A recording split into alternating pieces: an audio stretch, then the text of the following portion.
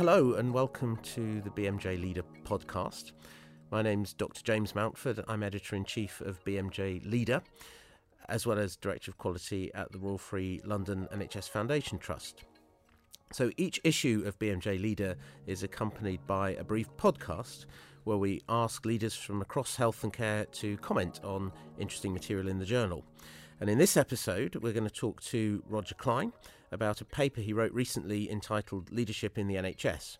Roger's Research Fellow at Middlesex University, past Director and Trustee of Patients First UK, and was previously the lead for the Race Equality Standard with a background in trade union movement and negotiation.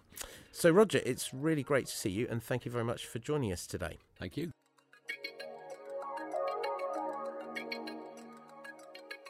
So I'm currently a Research Fellow at Middlesex University Business School, and what I'm interested in is workplace culture, and in particular some of the challenges that get in the way of staff being as effective and safe as they can be. So I'm interested in bullying, discrimination, particularly race discrimination, inappropriate use of disciplinary action and a blame culture, and whistleblowing. So I've written about all of them, and obviously they overlap both in terms of what causes them and how one might mitigate or reduce them. Thank you. So we'll pick up on a lot of that in the discussion that follows. So the piece that you wrote for BMJ Leader has got a number of powerful points. So what would you say are the main messages in that article? Well, the health service at the moment is in a very difficult place. Not enough staff, not enough resources. But there are some things that it is possible to do which will improve how patients are cared for, how staff are retained, and how organisations can be as effective as possible. So staff are both the biggest cost and the biggest asset, potentially, to the health service. And we know from research that the staff currently in the NHS are not treated as well as they can, they're not mobilised as well as they could be, and that leadership can be decisive in improving both of those factors. So I think leadership, and particularly how leadership treats staff, is something that is very important.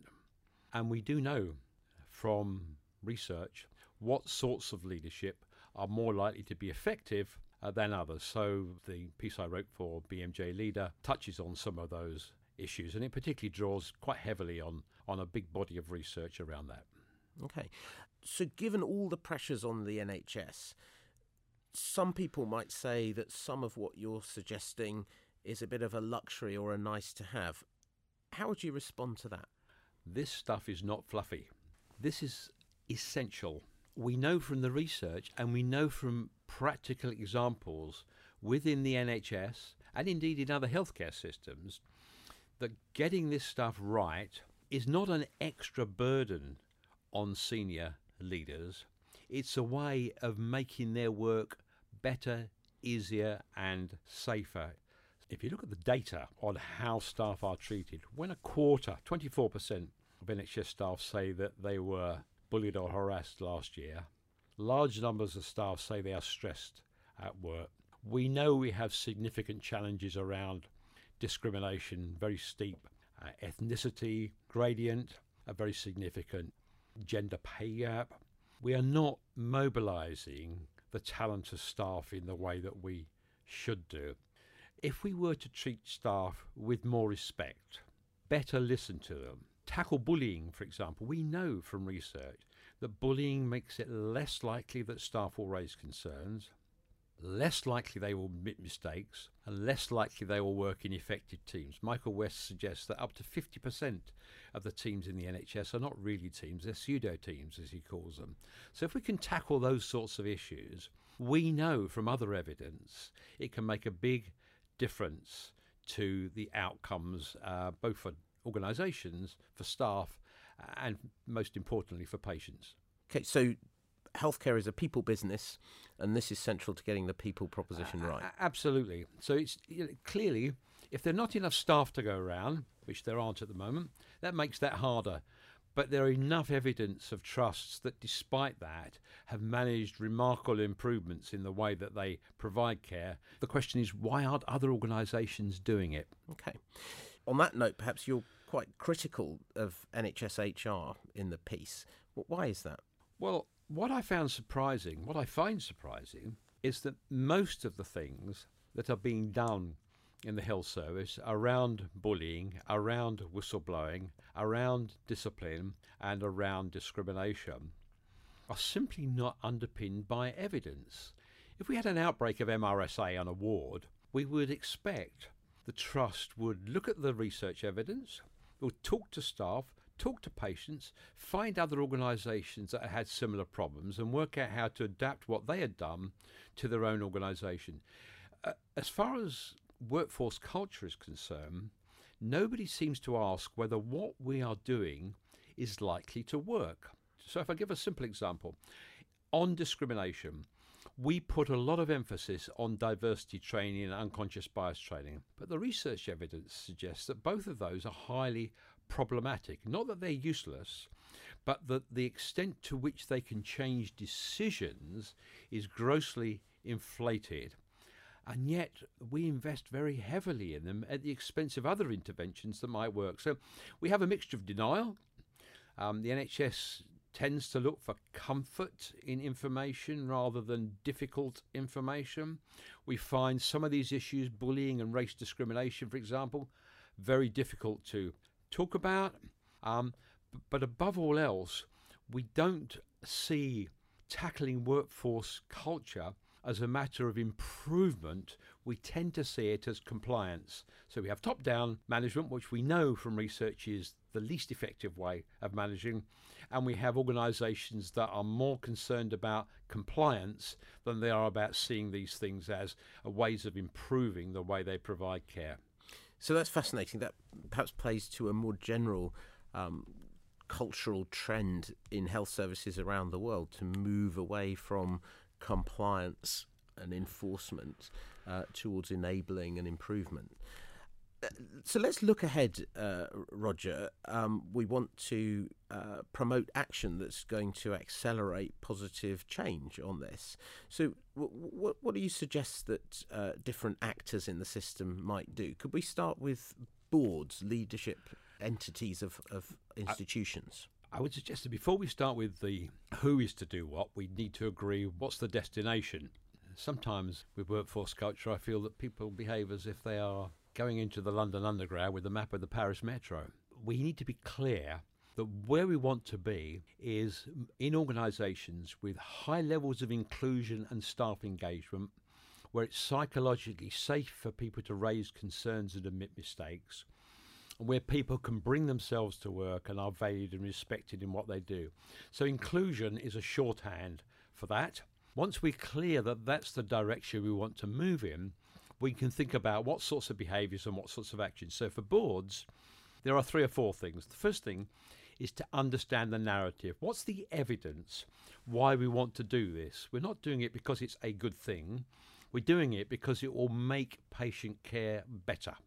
It will make the organisation more effective. It will improve staff health and well-being. The second thing is we need to understand our data. Organisations tend to look away from difficult data. We have a multitude of effective data in the NHS. We don't often use it around workforce issues. So that will tell us where the problem is. It won't tell us what the problem is. The third thing is to then look at what sorts of interventions are more likely to be effective. So you can look at bullying or disciplinary action or bias in recruitment. There are different interventions for each of those challenges, but they're all characterised by a need to pay granular attention to the ways in which bias creeps in and a need to find ways of inserting accountability. Sometimes that accountability will be very direct. Often it can be quite indirect, a form of sort of behavioural nudge where you set expectations, but you encourage people to find their own ways of doing it. But the board needs to model all those behaviours. Unless the board in its own behaviours understands the narrative, understands the data, and models the behaviours it expects of others, it can't expect frontline managers to do the things it wants them to do. So once we know that, we can then work out for each particular challenge what we want to do and what that means for leadership behaviours.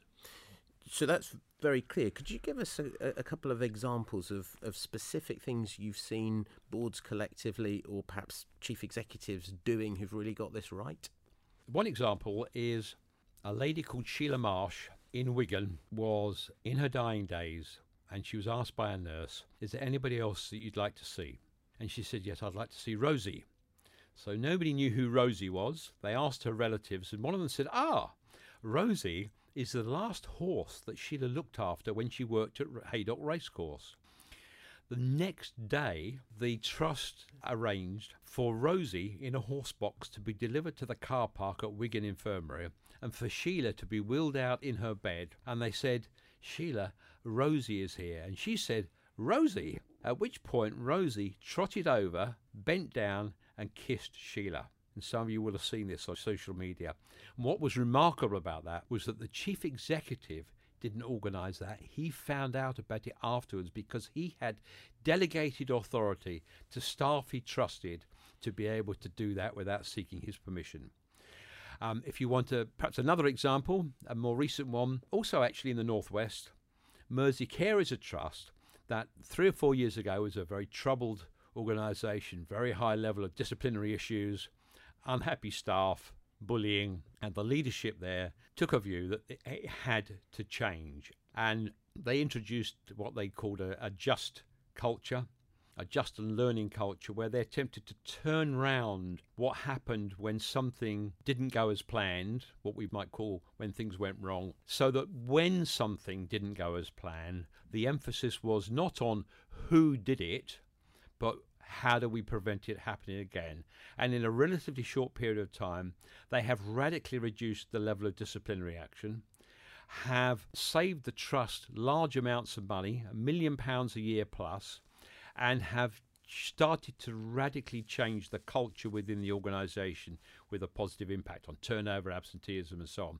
And that the evidence is a bit more tentative, improvements in patient care. So it is possible, even in challenged circumstances, to change the way that organisations are run, the way that staff are valued, and with implications for patient care. And it's not easy. Both those organisations will tell you this stuff is not easy, but it can be done if leaders understand where they want to get to. So 2 lovely examples. So Roger, a lot of our readers at BMJ Leader are senior clinicians, doctors and other senior clinical types and managers, not on the board but leading local units and teams. Have you got any advice for them?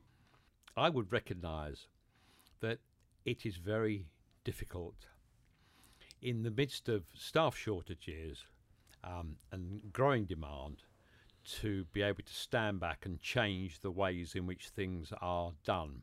But what was really a pleasant surprise to me as I've gone round trusts is the willingness of a significant proportion of leaders to want to change the way they are doing, particularly around the issue of replacing blame with learning.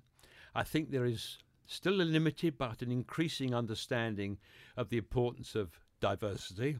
I think one of the challenges is understanding that if you want to leverage the benefits of diversity, you have to move to inclusion. And what that means for leaders in their own behaviours, it means modelling what they expect of others. It means recognising that the most important person in the room, for example, is not the chief executive or the medical director or the clinical director, but it's the person who knows what to do next, which might be a very junior member of staff. It's recognising that the way in which you tell if an organisation is safe and inclusive is by what the most junior people feel they're able to do. Some readers will be familiar with the famous Bob Vector example. How do you tell an effective and safe theatre team when the most junior nurse feels able to say to the most senior consultant, you didn't wash your hands, and the consultant says, oh, I'm sorry, and goes off and washes their hands, rather than saying, and who do you think you are? So for individual leaders, their behaviours really matter. Within teams, we have too many pseudo teams. Good leaders try to build teams where there is mutual respect, where there is an acceptance and welcoming of difference, recognizing that cognitive and demographic diversity, properly managed, make for much better creativity, innovation, safety, productivity, and staff engagement and respect. So we have a big research base that shows if you build inclusive teams, they make for better organisations, less turnover, lower absenteeism. And for organisations as a whole, inclusive leaders understand what Max Dupree said, that the key role for leaders is to polish and enable and liberate the skills of others. So they create the space in which others can do what they do best. If you like, they're like a conductor of the orchestra rather than trying to be the best instrumentalist. That's a lovely note to finish on, Roger. Thank you very, very much for sharing your perspectives. To remind everyone that Roger's paper, Leadership in the NHS, is open access, freely available on the BMJ Leader website, bmjleader.bmj.com. See you next time.